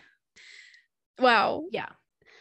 You actually know people, people who that's insane. That is insane. Yeah, it's crazy. And like of course they had no clue. And then they also don't know like the genetic ramifications of that. Like just is what it is. Dude, just yeah, is what so it is. that explains your third eye. Holy shit. Yeah, isn't that crazy? Oh my god, insane. And that weird finger you have out like in your back, like, oh my god. Yeah, that makes so much sense. Yeah. Thank you. You're so welcome. So I know that this is not like there's not as many crazy like spin-off conspiracies with this. And as I was researching it, it's like very clear that this did happen. But the thing that kind of is conspiracy-ish about it too is that like for several decades, people were just like, yeah, this is happening, but we have no proof. Mm-hmm. And like, also, we have no idea. Like, this is just the tip of the iceberg when it comes to nuclear testing and nuclear research on like the effects on the human body. God only knows what else was done for the sake of ye old Cold War. Sure. But, do you know the story of the Radium Girls? yes. Mm-hmm. It, like, that's what I kept thinking of, how they were literally like look in the mirror and their teeth would be glowing. Yeah. Because basically, for those of you that don't know, very quick, the Radium Girls, they basically, I think they worked with radium in watches. Yeah. And it got into their skin, they breathed it in, and basically their skeletons, their bones started glowing, and they all eventually died like really horrible, painful deaths. It's, maybe we'll cover it one of these days, but it's a really crazy story. And the first time I heard it, it really stuck with me, because the effects of radiation are so horrific. Yeah, it's crazy. Like, there's a really pretty decent dramatization of the Radium Girls, I think on Hulu, with our favorite actress from Kissing Booth 1, 2, and 3 on Netflix, Joey King. Dude, I hate one that of that's the what she's Radium Girls. associated. She's such a good actress. She's I so know. good in, oh god damn it, what's the one where she's Gypsy Rose? Oh yeah, she's so good. The Act, I think is The Act. Oh my god, she's so good in that. She's a wonderful actress. I'm really sad that people associate her with that movie. Okay. Those are so terrible. But like, she got her Netflix bag. So did the guy that plays the weird boyfriend in that show. He used that and slingshotted himself over to Euphoria. 100%. It worked. It worked. But oh man, she's definitely had better acting roles for sure. Yes. That first Kissing Booth, it is an experience. I don't think I ever got to watch the other ones. It's not worth it to me. I think I made it 15 minutes into the second one. It's very, very not good. No, it's not. But to make a short story short, that was Project Sunshine, a government body snatching game played by scientists who valued their research more than the respect and sanctity of human life in some cases. The name sounds a lot happier than what actually happened. Here's what I think is weird is like, why would they call it Sunshine? Could not find a definitive answer on that, by the way. I tried. Could it be because of the atmosphere? I was going to say, I think it's like biosphere or something to do with that.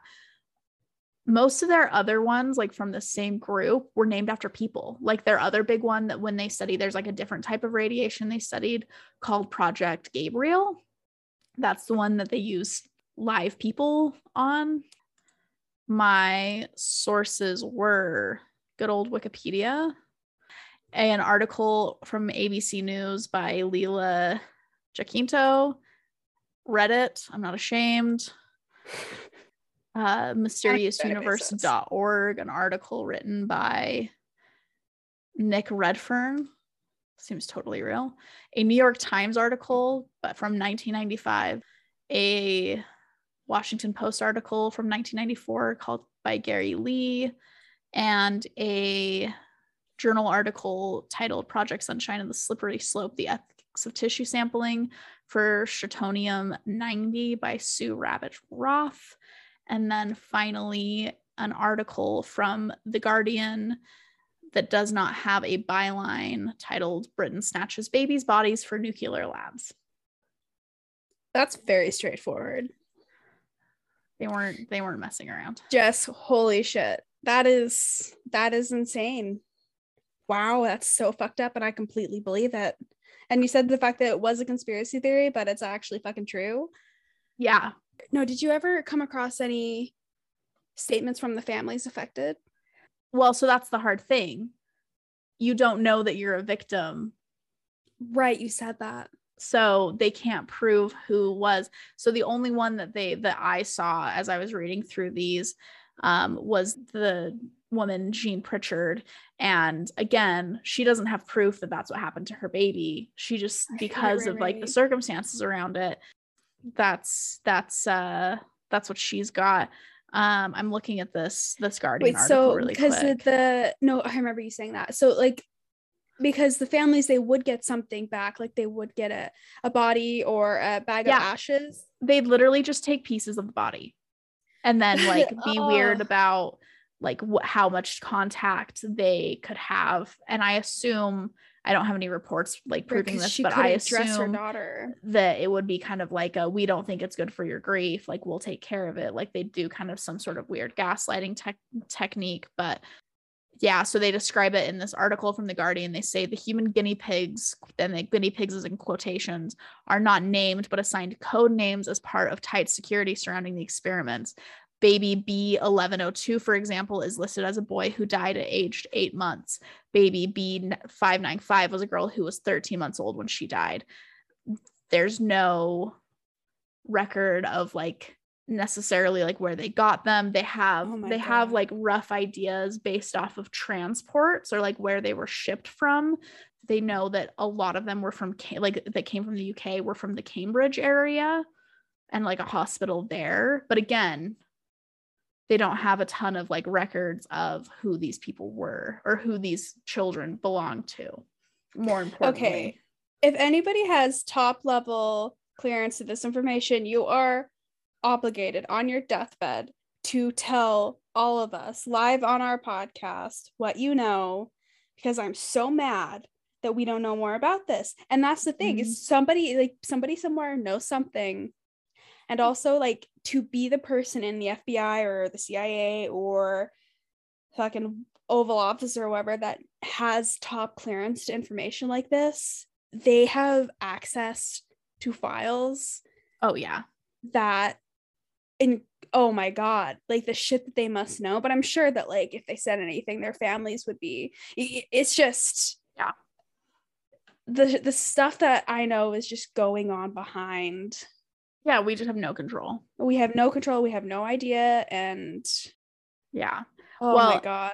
And I'm looking at this article from The Guardian, right? And they say that at least 6,000 bodies were taken like over the course from 1955 to 1970. In Britain alone, they collected 6,000 bodies for this purpose, or they utilized 6,000 bodies for this purpose. No, that's not solely stillborn, but like that's like including like in general, and everybody. Yeah. Oh my god, babies that died in hospitals, things like that. That is so devastating. Yeah. I wonder just what the process was of the baby dying and getting sent to the morgue, that they would be transferred to the arms of like some like skeevy CIA guy with a mustache and a bowler hat as he like tiptoed to his like fucking black car. I don't know. I just, it's like you can't trust hospitals. Like, you know, the most sacred thing to a parent is their child's life. Yeah. And to not be able to confidently know that you put your child to rest after losing, like I know a few people who've lost babies, whether to miscarriage or just in early stages of that infant's life, and the devastation, you know, even after years, that they still feel. And it's so heartbreaking that these mothers and fathers and families had to even wrestle with the notion that they might not have buried the body of their child or the entire body of their child, or that their child's body was, what's the word, like defiled. Yes. And again, like without informed consent, because plenty of people donate their bodies or to science or when they lose a child at a young age, they do, you know, organ transplants, those types of things. Like there's plenty of stories like that, but with informed consent, like know that your child will be helping another child by giving up their organs, or will be helping science by giving, like, you providing science with their body, that kind of thing. And plenty of people, it's part of their grieving process to like know that their child's body is helping another. But in this case, like there was no option at any point given, because they had way less.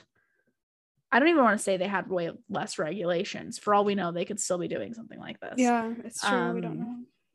But wow, good one. Crazy. Good story. Thank you. I've never heard that before. And I actually kind of like the twist that it was a conspiracy theory turned real. Yes. Well, it was crazy because as I was like reading the thread, I like clicked on it because I was like, the government has been snatching bodies. Interesting. And as I was like reading through it, there was all these people like talking about it and like, I know so-and-so that thinks that this happened to her kid, like blah, blah, blah. Mm-hmm. And then somebody was like, wait, you guys, this is real. And then linked a bunch of these news articles and like all these government papers and things like that. But like body snatching has been practiced for centuries as a way for scientists to better understand human anatomy and improve medicine. Mm-hmm. And while it has like served a purpose, it's always been in really fucked up ways. And you know, there's stories of, I can't remember the names, but I think it's a Scottish story of two guys who literally would get paid to bring bodies to this doctor, and then they ended up, just because they're getting paid so well, they would just start murdering people to bring in bodies. And it's an insane story. It's so interesting. It's so good. Again, maybe that's something we'll cover one day, but I wish I could remember their names. But it's been happening for centuries. Mm-hmm. And I would be, like you said, I'd be shocked if it wasn't still happening today, but just on a more discreet level. Yeah. So crazy. So yeah, that is the Project Sunshine story, 1950s to the 1970s. Wow. Thank you, Jess. That was really horrifying. Yes, it was. Thank you for yet another thing to add to my plane anxiety list with your flight story. Yeah, you guys, I meant to mention this. Jess has really bad flight anxiety, and one of my favorite things on the planet are plane crash stories. I don't know why. I think it's because they scare me so much, but I love to learn about them. I love to learn about the mechanics of planes. And last time Jess got on a plane, all she could think about were stories that I told her about planes crashing in the exact circumstance that she was in at that moment. Like it was snowing, and I feel so bad. I'm very sorry that you are forced to listen to me say these things, but I love you and I appreciate you. And now we have a podcast, so we can say that it's for something, right? Yes, exactly. Well, and here's the thing. While I was on said scary flight, I did have a comforting thought of Allison's told me that turbulence very, very, very, very rarely, if ever, brings planes down. So even though the turbulence was the worst it was the worst flight I've ever been on, turbulence wise, and I hated every minute of it, I did know I'm not going to die over the Nevada desert tonight. I like how I was metaphorically whispering in your ear the whole time, because had I been next to you, I would have been literally whispering in your ear the whole time, either adding to your anxiety or maybe easing it a tiny bit, but I probably still shouldn't have said anything. But here's the thing, you're correct that, and I think I texted you this afterwards, that it almost no amount of turbulence can bring a plane down as the other circumstances that would. And there was literally one time, like a plane took off from somewhere in Texas, and the turbulence was so bad it literally broke a passenger's neck and injured multiple people on the flight, and they were still able to turn around and make a safe landing. Like, the plane was chilling. Everybody else on board was wrecked. Like, somebody literally broke their neck. Like, the people on board would die of the turbulence before the plane came down. And knowing that makes me feel more confident on a plane in a weird way. And I think that's why I like researching plane crashes. Flying so much. I know. I'm so sorry. I hate it so much. I'm like thinking about the fact that I'm getting on a plane again in June, and I'm like, wait, you are? Where are you going? We're gonna go to Las Vegas. No, get out of there. We're not worth it. Flying one way and then driving home the other way. And like, I know the statistics. I know that driving in a car is like way more likely to kill you, but cars don't fly 35,000 feet in the air, so. Yes, exactly. Again, and I'm also control of the car. Yes, you do in theory. And the thing is that I'm the type of person, I have actually gone skydiving. I have jumped out of a plane. Jess, you would not catch her anywhere alive more than like probably willingly 20 feet off the ground. I thought about the concept of skydiving the other day because I was watching skydiving videos on TikTok, and I was like, why do people pay to do this? And like, I know that it is a thrilling, exciting adventure for y'all, but it is like everything that I hate on the planet combined into one activity. Scary rickety planes, planes in general, lack of control, free fall, jerky motions, air sickness. Did I mention lack of control? Likelihood of dying. Fear of heights. 0. Fear of heights. God. Yeah. Okay. But you're right though. The thing is, like, I loved my first experience skydiving. It was so fun because I went with our friend Johnny, who we've talked about before. Johnny is actually afraid of heights, genuinely, legitimately. And I don't know how I managed to get him on this plane, but we went together and he was really anxious the whole time. And he started asking, the pilots, we did this in Nephi, Utah, I think. And he started asking the pilots or just the people that own the place. He was like, so has anybody ever died here? And, they started saying, actually, no, not anytime recently, but statistically, we are overdue for an accident. And then we jumped, everything was fine. But not 2 weeks later, a woman and her instructor died at that exact same place because their parachute didn't open. 2 weeks later, at the exact same place we were at. And the thing is, though, is that our original jump date had been pushed 2 weeks because of wind. And so had it been pushed again, it's just, that was too close for comfort for me. And so I don't know if I want to go skydiving again because that really scared the shit out of me, because the guy literally called it. And honestly, it's his fault for not knocking on wood. And I remember our Johnny, I jumped out with the plane first, and then probably about however long later, Johnny jumped out with his instructor. And I remember he was on the ground about 5 minutes before I was because he was responseless.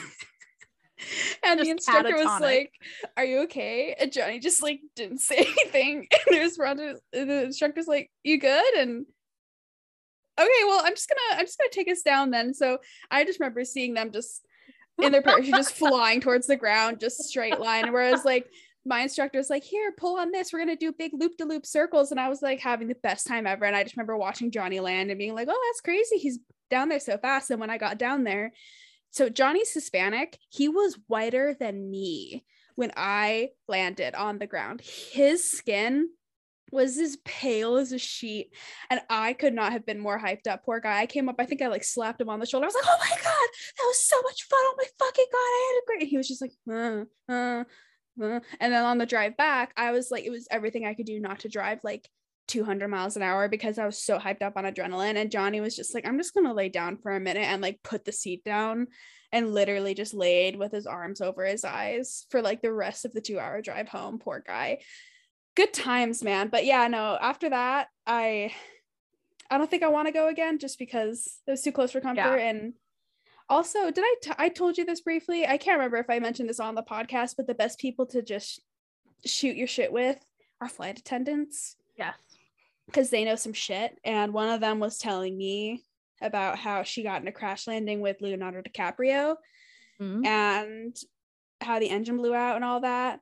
And then she was like, "Yeah, he actually mentioned me on an interview in Ellen, but he gave me a Southern accent, which doesn't make sense because I'm not Southern," and she wasn't. And in the interview, he also described how he's had a few near-death experiences, and one of them was his parachute didn't open and he was skydiving. And he thought he was going to die. And then they finally got the backup chute to open, but it was too late. And so the instructor was like, "Just so you know, we're probably going to break our legs when we land." They managed to land just fine. And they didn't actually break anything, but that was literally Leonardo DiCaprio told that story. Skydiving doesn't give a fuck who you are. Okay. So it's just, at this point, I'm just I think it's the age. I'm 25. I just don't have as big of an interest in doing life risking things anymore. I just I'm so down to do anything and everything. I love it, but I did it once. I don't know if I need to do it again unless it's above Hawaii or something. The fact that we're so good of friends is so funny to me. I know. Here's the thing though, and I will say this for myself, I am willing to say yes, but I have very specific boundaries, and a plane and a parachute are boundaries that I will not cross. And that is so fair. You guys went and did that parachute or that skydiving thing for Johnny's birthday, and I did not go. I had so much emotional FOMO of not doing that with you guys, but I was like, I cannot force my body onto that. There is no amount of self-talk that will get me to get on a plane and and jump out of it. And you know what? That is a limitation I'm okay acknowledging. And however, also that's fair. You want to pee in some bushes on the Capitol lawn that may or may not, be in Salt Lake City, Utah? Sure, I'll do that. That was your idea. Exactly. That's a great story. Have we told that story yet? Maybe in passing, but I think it's about time we mention it. Whether we got this out or not, or tell on a different tale. One time, Jess and I got both like wasted drunk, and Johnny doesn't drink, so he's always been our DD in moments like this. And this was a couple years ago, and I remember being like, okay, like we gotta pull over. I really gotta pee. And Jess was like, I gotta throw up. And so Johnny pulled over somewhere. Do you remember this? You were throwing up. I was peeing. You don't remember. Grabbed a pen out of my center console to pull trig, literally to gag yourself so you would vomit. Anyway, we make Johnny pull over. We made Johnny pull over. I grab a pen for Jess out of my center console that was probably in my server apron, and she gagged herself throwing up in a bush. I was like next to her. Literally, we were on the steep hill, and I was trying not to fall down the steep hill because I was like had my pants around my ankles trying to pee. I look to my left, Jess is vomiting, and I look over my shoulder, and just looming behind us is the Utah Capitol building. Johnny had pulled over on the grounds of the state of Utah Capitol building, and we were peeing on the property and vomiting on the property of the Capitol building. It was allegedly we did this. Allegedly, yes, for sure. Legal purposes, this is a joke. For legal reasons, that was completely made up. But it's also for legal reasons, maybe one of my favorite memories of us together. Okay, and I will say, I think technically we were on the Capitol grounds. I think we were on park grounds for the park that's next to the Capitol. So a little less. Like the roads surround, like the blocks surrounding the Capitol building. We were on the other side of that road. Yes, and there's on the hill sloping downwards. So I guess maybe we're in the park, but we were literally right across the street from the Capitol building. It was a grand time. I have a friend who lost their virginity also in that same parking slot area. I mean, it's a good area. The great views. So a lot of memories being made. Some people virginity, others of us using a pen that we don't know where that's been to ensure we don't have a hangover in the morning. This is not a practice I recommend. Drink responsibly, please. Yes. Anyway, well, conspiracy theories, Allison. Any final thoughts? Any last conspiracy theories that you think anybody needs to look up? Have you heard, I almost did this, but then obviously plane crashes have my heart. So have you heard of the Simpsons predicting the future? Oh yeah, that's such a great one. Isn't it insane how down to like photographs it has predicted literally Donald Trump getting elected, riding up an escalator, like in the episode in like the fucking like 1997 or whatever, and then 20 years later Donald Trump actually does get elected. And almost identically to the people standing in the background, to the glass windows in the background, there it is an identical photo of him actually riding up the elevator waving. And if you look up like Simpsons prediction Trump election, like I think that's one of the first images that'll come up. But there's Lisa as Kamala Harris in like the exact same outfit on the exact same podium. Like it is insane. And they have had multiple predictions of the future, and I really love that one, but I had no time to talk about anything other than the one that I was going into. Yeah, I almost did one. There is a conspiracy theory that the whole concept of the medieval times and like the many steps backwards in technology between the Roman Empire and like the medieval times and then the Renaissance is fake. And it was like there is like 200 or 300 years of time that is faked to legitimize a pope's ascension to popedom. I believe it, dude. It was a pretty. I started to do that one, and then I was like, this one's actually pretty boring when you get into the nitty gritty of it, even though it's kind of interesting that like people would fake time. But it's like from the 11th, like 900 or 700 AD to like 1100 AD is like fake. Like all of the history we know from that is like faked by the Pope. I mean, who can say it isn't, you know? So technically we're like in 17 something or other right now. We're not in the 2000s yet, which leads into the Y2K conspiracy theory of like why computers didn't flip out. Love to see it. Love to hear it. It all goes back to Catholicism. Every single fucking time. It's always you, Jesus. You're always the culprit. Anyway, all right. Well, Jess, I will see you next week for another episode of 321 Shots. Then after that, we are doing natural disasters, of which I have had a story decided for quite some time. It's going to be so fun. All right, guys. Thanks for tuning in. Have a lovely rest of your day wherever you are, and we will see you next week. Bye. Bye.